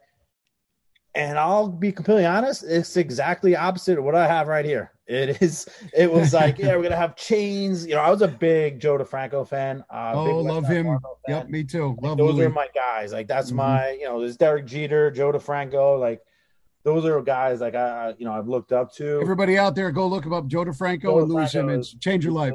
Man, he's got the resume. He hasn't, he's been in this business long. Him and Mike Boyle, again, Eric Cressy again, but and it's like I said, it was chains, bench press, heavy squats, heavy deadlift, Metallica blasting on the speakers, everyone's throwing weight around. It's in a warehouse, it's with the garage doors up, and it's exactly what I don't have here. And it's kind of the way it played out. I was working, again, jumping around, going to gym, and it was a Sunday, and I kind of I left the Dix Hills gym because I felt I had a future with the one place, which that's how I know Chris from. Yep. And Mike, great guys, love them, by the way. Mm-hmm. Oh yeah, they're awesome. I went to school. Chris is great, and then Mike, I had the pleasure of finally meeting, and awesome. That's how we met. Guys. Yeah. I met, I still met some good people that I'm good, close friends with there. And then there was a Sunday, and he's like, the owner called me, and he's like, listen, he's like, I'm closing Port Wash down, and that's where I was for the most part of the time. Mm-hmm. So right off the bat, you're losing 50% of your income, and I was like, all right, when? And he's like, effective tomorrow. I was like, damn. I was like, all right. And like I said, I always envisioned, having having a gym. Like this was the end play. This is why I didn't stay with the Phillies, because I knew I did want to go in the private sector of owning my own place. And I was kind of like speechless. I was like, I was hurt. Like I felt like, I was driving. Again, I'm not trying to play up how much I worked and stuff like that. As a strength coach, as a trainer, we all go through it. So, I'm not putting myself on a pedestal or look at me, whatever. But I feel like, I volunteered to drive all over Long Island from Port Jeff to Port Washington, and to like get that snatched away from me and lose 50% of my income. And like, I was like, all right, what am I going to do? And he's like, oh, I don't know. We'll figure something out. And I could just tell he's like, what that meant was, we're not figuring out. You're just going to lose 50% of your income. I was like, all right. It is what it is. And I literally went upstairs. I remember where I was when I got the phone call. I remember what kind of weather. I mean, I remember it to the D, like it was yesterday. I was like, all right.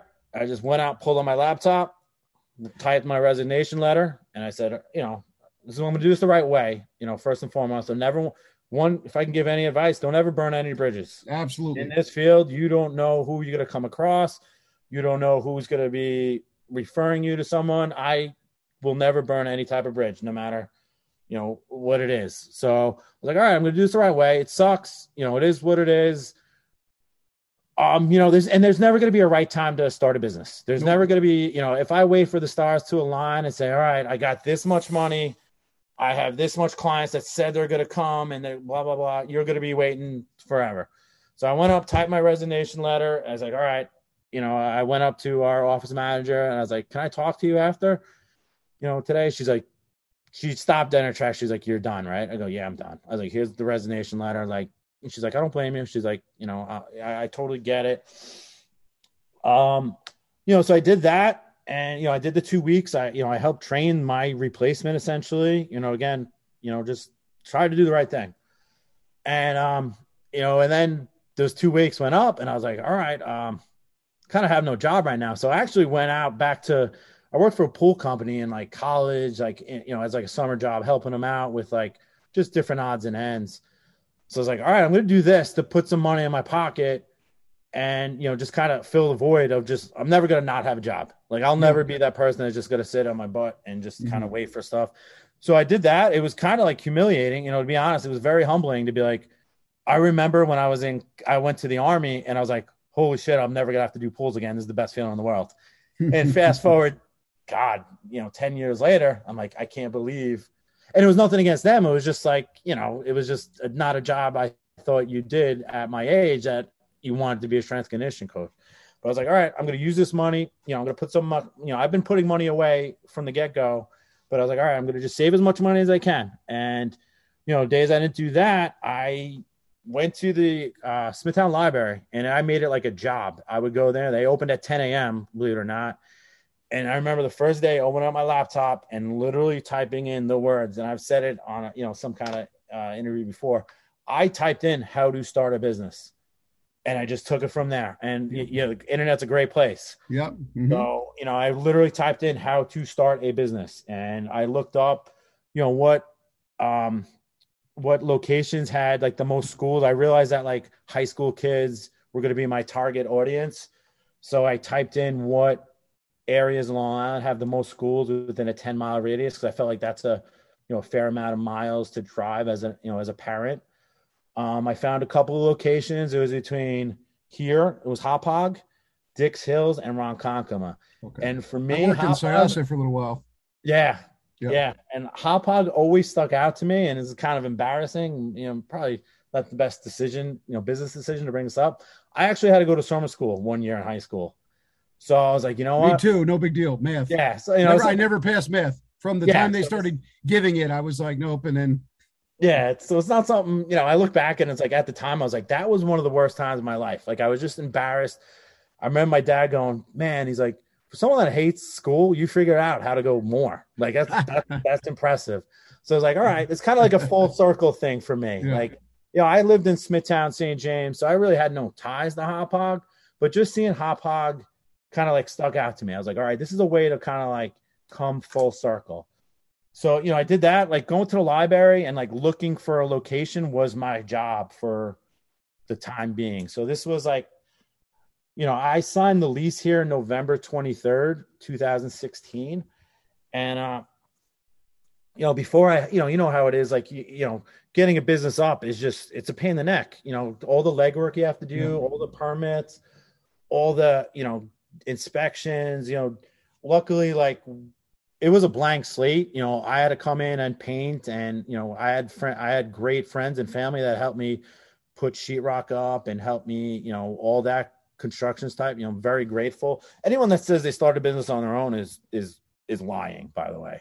I was lucky where you're right 100%. Because just to touch on that, I have an online business and it's from people. It's not from me. It's, it's one of those things that it kind of happens all of a sudden. And then you're like, okay, what am I doing? And then the people that help, no, of course, I think that's the best thing. There is no, I started on my own. It's, I think I know it sounds cool, but it's not the truth.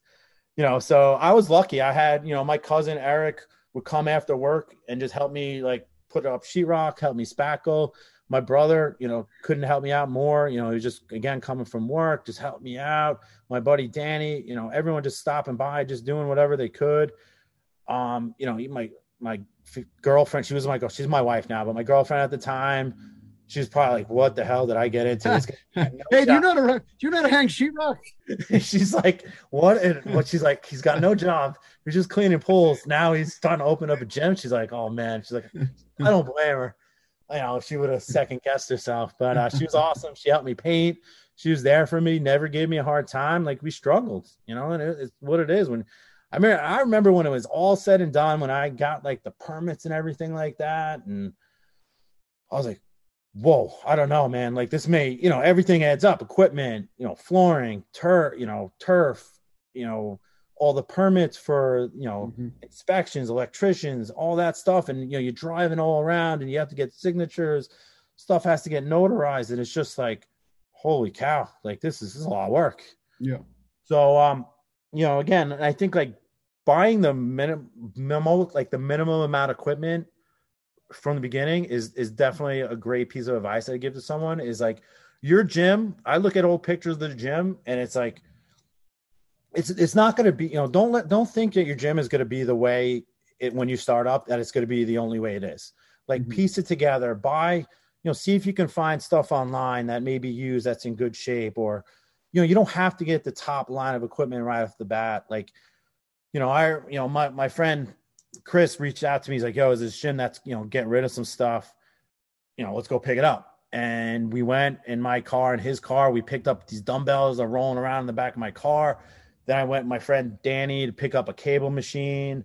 We had to take it apart. I rented a U-Haul. Like, oh, that's fun. Looking back, if anybody out there hasn't done that, take apart a cable machine with those weights and try not to break your fingers in half. So it was a nightmare. But it just, those were times like you're looking back, and I was like, at the time, like, this is stressful. What did I get myself into? I got this big empty gym with no one here right now, and it's like, there is no power. Like, I love this story of like Nick Fanti, and like I was training Nick Fanti kind of under the table at the, not the best stand-up thing to do is that, I used to work out at New York Sports Club by me, and I went up to the owner. I was like, listen, I have a friend who's coming home from college.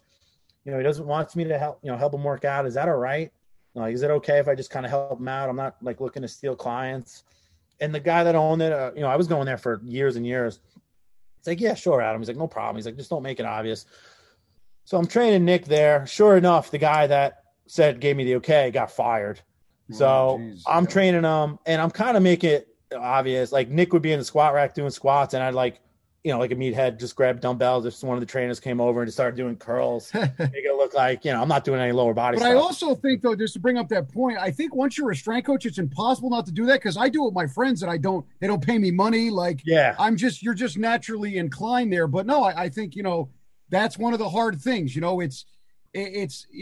talked about it before, and I to bring it up, a lot of times too at gyms, they don't want you to do that. And you're like, listen, I'm not going to steal anybody, but can I train? And it becomes this giant, instead of like, I think gyms would make a lot more money if I used to work at, doing the rent thing or saying, look, you're going to sign a piece of paper that says I'm only going to bring in people that I know, if you signed all the proper waivers. I'm not saying I understand business and I get that, but I also think it makes it very hard on, trainers, because especially where you live, when I was in the city, there's gyms everywhere, but like up where I am now, they don't have that here. There's no, everyone's, oh yeah, why don't you go train people? I'm like, we don't have studios here.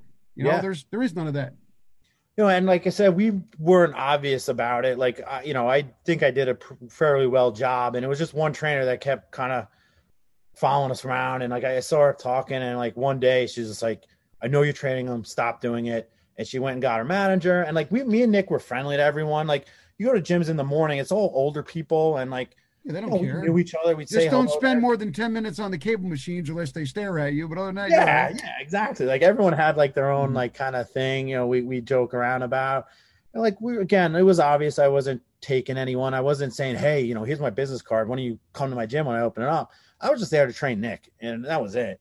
So we finally got thrown out. It was, it was kind of embarrassing, and I get it, and I was like, all right, I guess this is the end of Nick Fanti. I guess I just lost my first like big league, pro client. And he's like, let's just go to your place. And I was like, what do you mean? Like this, like, again, like going back to, I don't know if I jumped around, but I had my place, I signed the lease, but I just had no power. I had no electricity. I had no floor, waiting to get all those permits and everything. It's just, it's like, it's a process. Yeah. Literally just, it's out of your control. Your fate lies in other people's hands, and it's frustrating. I was like, yeah. He's like, yeah. He's like, we'll figure it out. I was like, yeah, we will figure it out. So like I had bands and stuff, and I post this picture or video of Nick when he's doing like lateral broad jumps, and like it's tied to a ladder, and I'm standing on the ladder so he doesn't go flying. Like we're doing, like I'm standing on a ladder and he's doing like band rows or, stuff like that. We improvised. We did the best we could. The day my equipment got there, we stayed there all day. He helped me unload it and we deadlifted that day. Like for me, I'm blowing smoke up Nick's butt, but I'll be forever grateful for that. For a lot of guys, they would have left and say, all right, I'm going to a real gym with like heat and like power and lights. I was like, yeah, I don't blame you. Like you're a professional athlete. That's what you should do. And to me, he'll always, have a, place in my heart because he stuck it out with me. And, so that was that. And, that's how it got started. And I feel like a lot of trainers feel like, all right, the next step, I'm a trainer. The next step should be, I don't like working too much. So it's like, again, like I'm working all over, I'm going to own a gym. I don't want to work as much, so I'm going to own a gym. Yeah, I think I've talked to so many people. Just as a side, I always like the renting and the online, because the owning the gym, I've been to so many, and I'm like, I've seen the people that own them, and I'm like, I don't want to do this. I mean, you get a job and the guy's in the office just looks like he hasn't slept, and I'm like, I don't want to do this, and that's always the thing. I don't know if it's to touch. I don't know if it's ego or something, but some people, it's always a thing. I mean, I've talked to a ton sometimes, and I'm like, why do you want to do that? And they're like, what do you mean? And I'm like, I just, I get, if you want to, if you have the resources, but I think you're right. If you're a trainer and you have clientele, I don't know where the thing is. Okay, I have 10 clients now. Let me go find things to spend money on and do all these things. Yeah. And I think something you brought up too was great was the amount of stuff that you have to do, right? You didn't even go out and buy. It wasn't like you bought a whole gym full of Kaisers, but you had to wait on permits and paint and things, and you have to spend, money on all those things. And that's what I said, if for anybody out there listening, if you want to do this, I think the first thing, because I did it years ago, I added up all the equipment that I wanted and I had it on the bottom, and I said, yeah, there's no way I'm going to do this. And it wasn't crazy. I wasn't having, I didn't have like, treadmills that were embedded in the ground, but I was just adding up little things, and I'm like, this is ridiculous, and I think, this was years ago, but me and my friend did it, and for bare minimum on like maybe 3,000 square feet, it was like $200,000 after all said and done, with just flooring, a few machines, and some squat racks that, you didn't get tetanus when you touched, and we were like, no, this is way too much. You haven't lived until you add up all your equipment and hit the add to cart when you start a gym, and you're like, all right, like you're like, oh man, you hit it and you're like, oh, like it's just that feeling. You're like, oh my God, like I can't believe I just did that. But like, going back to, again, I'm not, blowing, pumping my tires, but remember I was saying like driving from Port Washington to Port Jeff. When you own a gym, when you own a business, not even a gym, but you work 7 days a week. It's just like Sundays, like, I have, you can make your own hours and stuff if you want to, this weekend, I'm not watching football. I'm cleaning the toilet bowl, mopping the floors, vacuuming, and writing programs. And I'm not complaining. That's what I signed up for. It's not like, but, everyone thinks like, oh, you get to make your own hours. Again, I'm cutting out of here early. It's not a good example, but I'm cutting out early to go to the Yankee game. You only because I know the gym's slow today, and like I could do that. Like, my wife, now my now wife, and I have been on. We just went on like a 2-day kind of trip to Baltimore, and we only took one other vacation. So we've taken a week vacation and a 2-day trip to Baltimore in 7 years, just because the gym has been first, priority, and it's just like, and you're again like. I'm very lucky. She's understanding of that. It's like we didn't go on our honeymoon because I didn't close the gym. I got married on a Friday. I was here Saturday morning, just kind of cleaning up a little bit. And, I obviously wasn't here all day, but it's like, there's no like time off. Like, it's not by owning a business is not like, oh, just come in and out when you want. It's a 7-day out, 7-day a week thing. It is like kind of, it's your life. It really is. And it's like, again, like I'm lucky I have a wife who is very understanding, and I every day I'm so grateful for it, but it's like, that's going to get old soon. Like, one vacation in 7 years, and The only 2-day trip we went Monday to Wednesday in Baltimore just, 2 days ago. I was like kind of going back and forth. Should I go? Should I close the gym? Should I not? I was like, I gotta start doing this. I gotta start like stepping away from the gym for a little bit. Yeah. And like that being said, like this summer, I finally hired my first employee, which, took a lot for me to do, and it was just like, oh, I don't, I could do it all myself. I can do it. It's, it's my name on the place. Like I should be able to one that does everything here. Tell you what, hiring someone and the person I did, one of the best decisions I ever made. She's a former client of mine. She's, still is. She still trains here. Haley. I mean, just, put another couple years back on my life, to be honest. Like she was just a lifesaver for me. Like, social media stuff, all the administrative stuff, like, I feel like, she just took so much off my plate that like, I kept putting off because I didn't have the time, because my job is to train people too. It's not like, if so-and-so comes in and they need a new program and it's not there, you're like, well, I had to do a social media post about, arm care. So I didn't do your program. Like, that's not fair. That's not right. So having someone to do that and give me a hand with stuff was one of the best decisions I ever made. And, and it was just like, all right, like it was like a big step for me to be like, all right, it's okay to ask for help. It's okay to sit down and be like, I need help doing some stuff. Like, I can't do this on my own. It's time to take the gym to the next level. And to do that, you're going to have to, hire someone.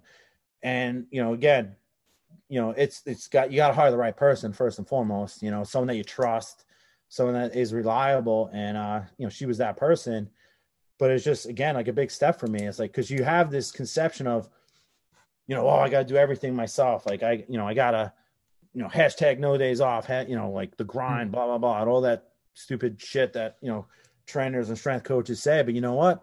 It's not going to be the end of the world if the gym closes for a couple days. So I can kind of like refocus, spend some time with my wife, have a happy, home life, and then come back refreshed and just, stay focused.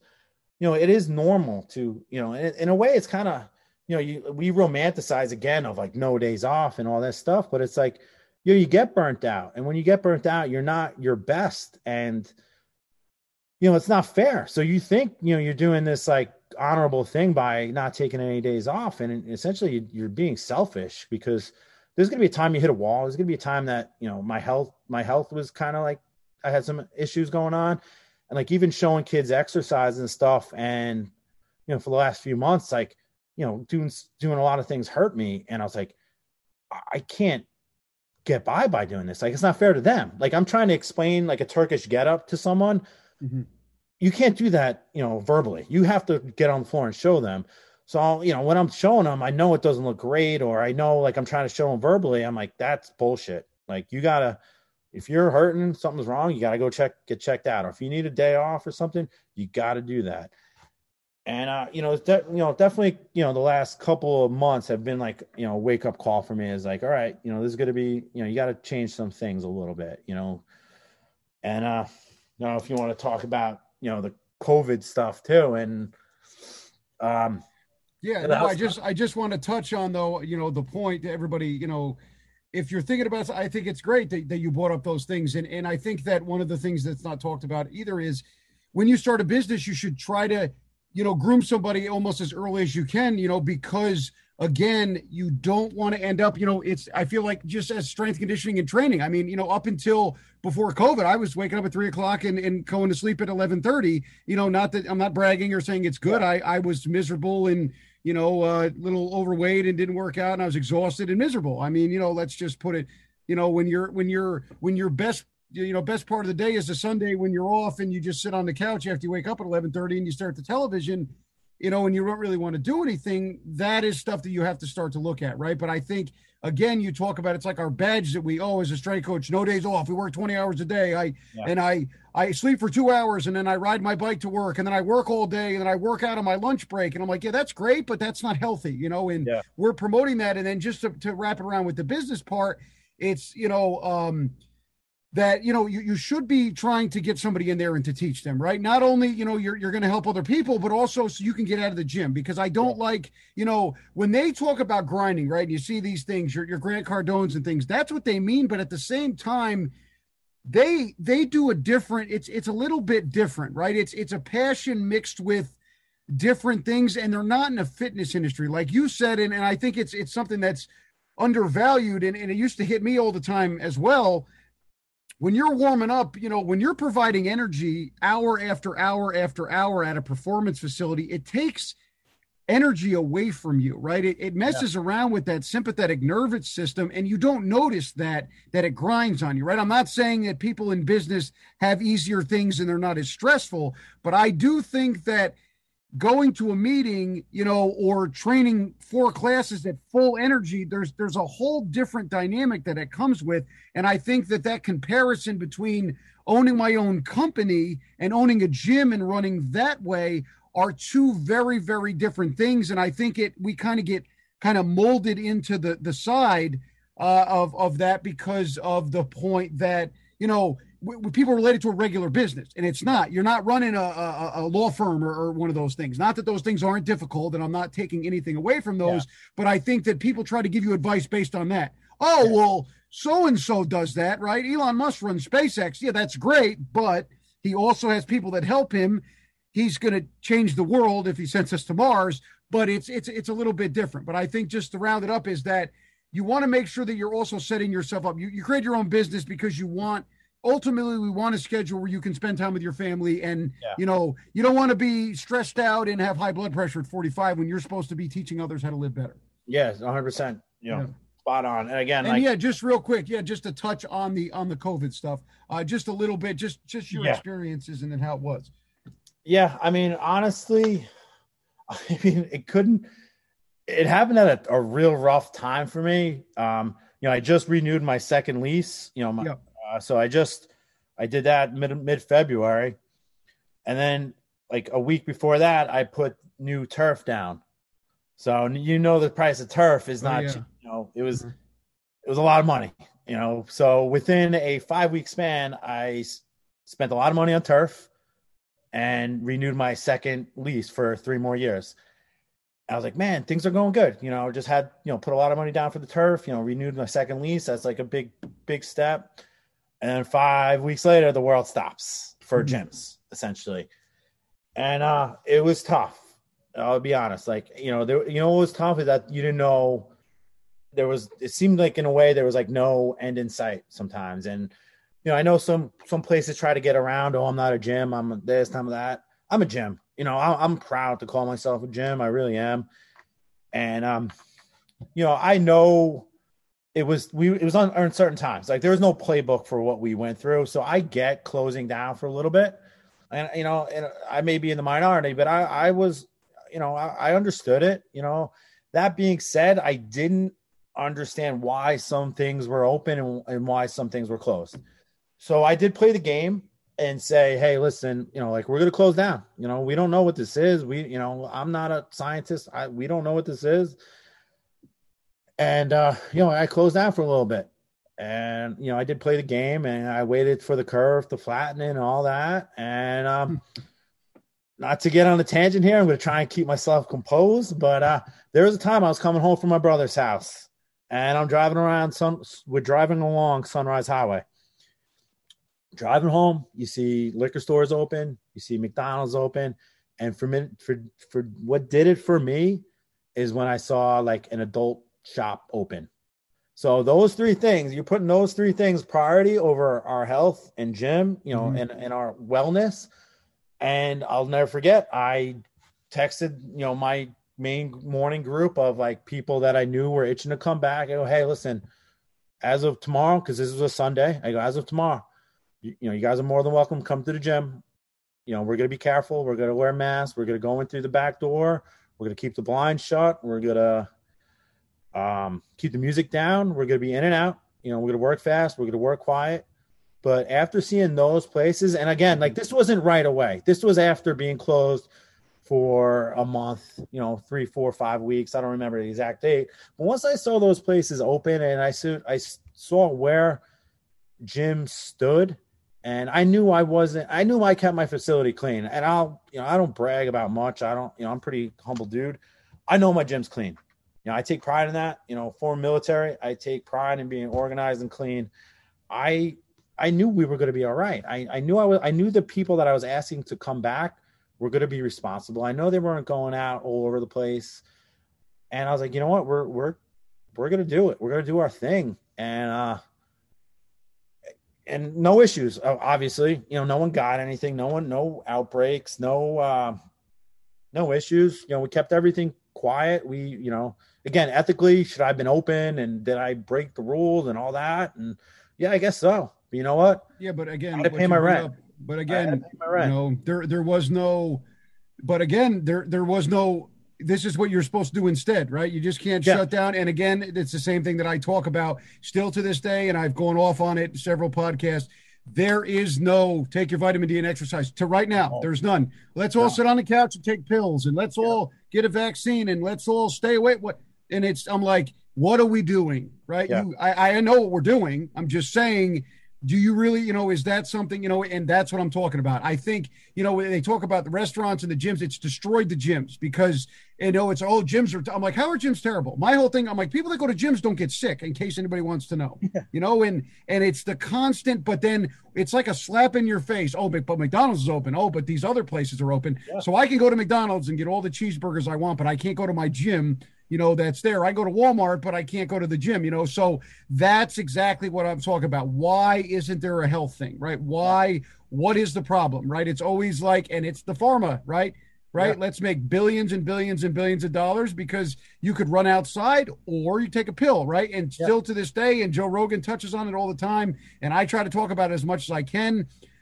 It's either exercise or take a pill. They want you to take a pill, right? And I think Big Pharma would love to see everybody sit on a couch so bad that you can't move, and you just take pills so you can stay alive and pay more bills. I mean, I just think it's ridiculous, and then it's, people, the gym, the stuff. I'm like, how many other places before COVID do you know that are usually required to wipe things down with sprays and disinfectants? Because every gym I've ever been to since I started this, I don't know, 15, 17 years ago now, we've always wiped things down. We've always cleaned things, and everything has always been sanitized.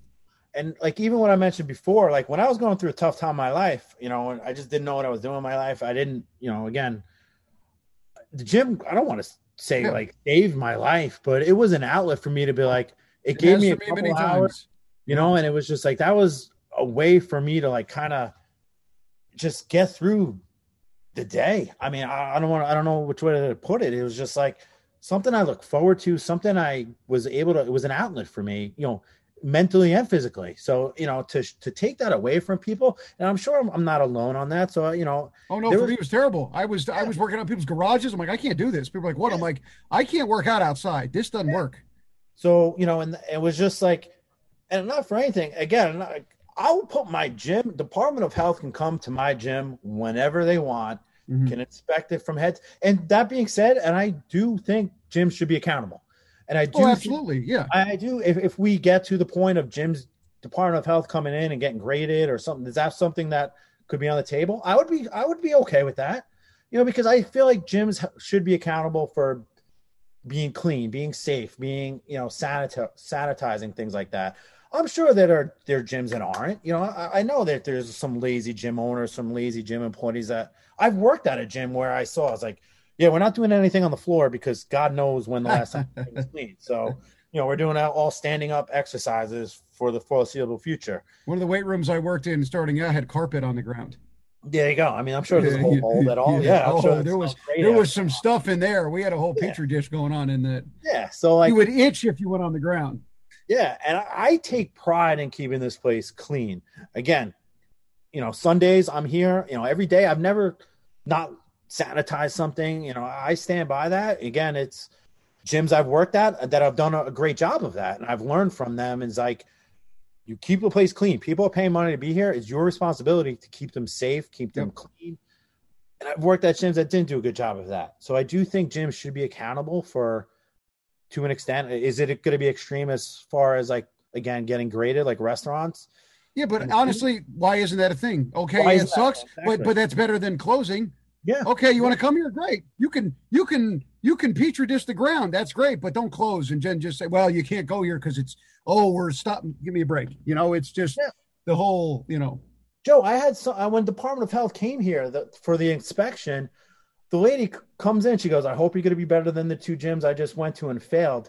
One guy had no hand sanitizer. I go, "How the hell can you have no hand sanitizer?"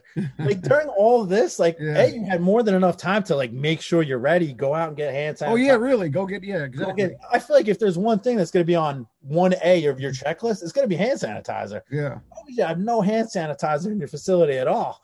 And it's like, unfortunately, there's gyms like that. There's business owners like that I say that just fly by the seat of their pants, and there's just like they just wing it day to day. And unfortunately, we all got grouped into those gyms. Like gyms Mhm. got grouped into those people that don't keep their places clean, that aren't organized, don't that are cheap, that don't want to provide stuff. Oh, it's not my job to provide hand sanitizer for someone, or stuff like that. That's bull crap to me. Yeah. Like, Yeah. it's Yeah. your No, facility, absolutely. keep it And clean. It's not expensive.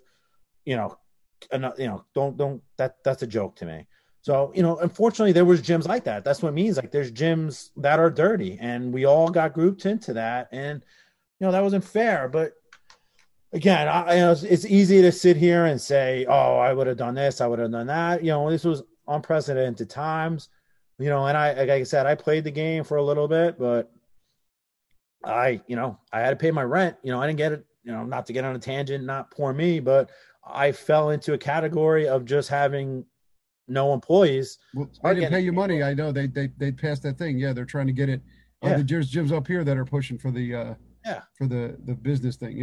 Yeah. I handed all my expenses into. We had a lawsuit going on against the state. You had to hand in all your expenses. What you paid for rent, what you pay for heat, electricity, all that stuff. Listen, if I see $1, great. I already lost it in my eyes, and I'm happy I'm up to. I didn't skip a beat with the landlord, because landlords had bills to pay too. So that's another thing, is that people were like, "Oh, I can't believe you paid your landlord." Or I was on a gym group where like everyone was just kind of like bragging how they didn't pay their landlords, or called people crazy that were doing it. Like, they got bills to pay too, and like you could say, "Oh, I love my job," and like but unfortunately, it comes down to money. If you don't pay your rent, you're not going to have a job. You could love it as much as you want. You could tell your landlord, "Hey, I didn't pay you rent this month, but I love what I do," and that should count as something. That's not going to pay the But bills. I It's not love going it to here. But I'll pay yeah, when I get a chance. it's not going to pay his bank. So it was like, it was tough, and I'm not gonna lie. There was, again, like, I had two major events of renewing the second lease and putting 10 grand down for the turf, and I was just like staring at the ceiling. There was times at night I was staring at the ceiling and being like, "What am I gonna do?" And and it was lucky, and I feel like some gyms are gonna do better than others. I didn't do any Zoom classes or anything like that, because 15, 16-year-old kids don't want to do body weight stuff in their basement. They want to trap bar deadlift and listen to Little Baby at a gym. Yeah. They're not looking to do body weight squats. So gyms like mine didn't really do well during that time. That being said, I feel like I was very lucky where my target audience of high school kids, college kids, were not reluctant to come back to a gym. They were just raring to go. As soon as they open up, it was just the busiest I've ever been, to be honest. But unfortunately, I feel like those gyms that had older clientels that were kind of doing well during those Zoom classes and all those at-home stuff, I think people either A, felt comfortable at home, bought some equipment. It's like, all right, listen, like, I'll save some money and I don't need to go to a gym. Or B, the government put this big misconception of gyms being these germ-infested places that it scared people away. So I think I'm lucky in a way. As hard as it was during those times, that now that I got through the other side of the tunnel, I feel very lucky, because I feel my group of clients are back. Yeah. But I don't think, unfortunately, and it's sad that I don't think all gyms are experiencing the same thing, and unfortunately, a lot of it's to no fault of their own. It's just this misconception of gyms being dirty, gross places, or and it's not right. Yeah. Oh, absolutely. And I'm happy to, that you made it out and you're able to kind of get stuff going. And I appreciate you sharing those experiences. Adam, for anybody that wants to ask you any questions, maybe come visit the gym. Yeah. Where is the best place to reach you? And, when I put out the episode next week on, the post, I will put your Instagram handle there, but what's the Instagram handle? Where's the best place to kind of reach you and get more information or ask you some questions? Definitely Instagram, Belly Performance. That's I don't really use anything else. Facebook once in a while. But yeah, Belly Performance. We have a YouTube page that I'm always, posting videos on for like exercise library. But yeah, definitely Instagram is the best way to find us. You can, message us through there. You can, give us a call at the gym, whatever you need. And definitely I appreciate your time. Had a great time and, really great experience. So I appreciate it. Oh yeah, and thank you. I really appreciate it. Really enjoyed the conversation. Definitely, we can come back on and have another conversation, talk about some other things. But I just want to thank you for coming on, and it was a pleasure meeting you and chopping it up. Definitely, yeah. Thank you. You're welcome. Thank you.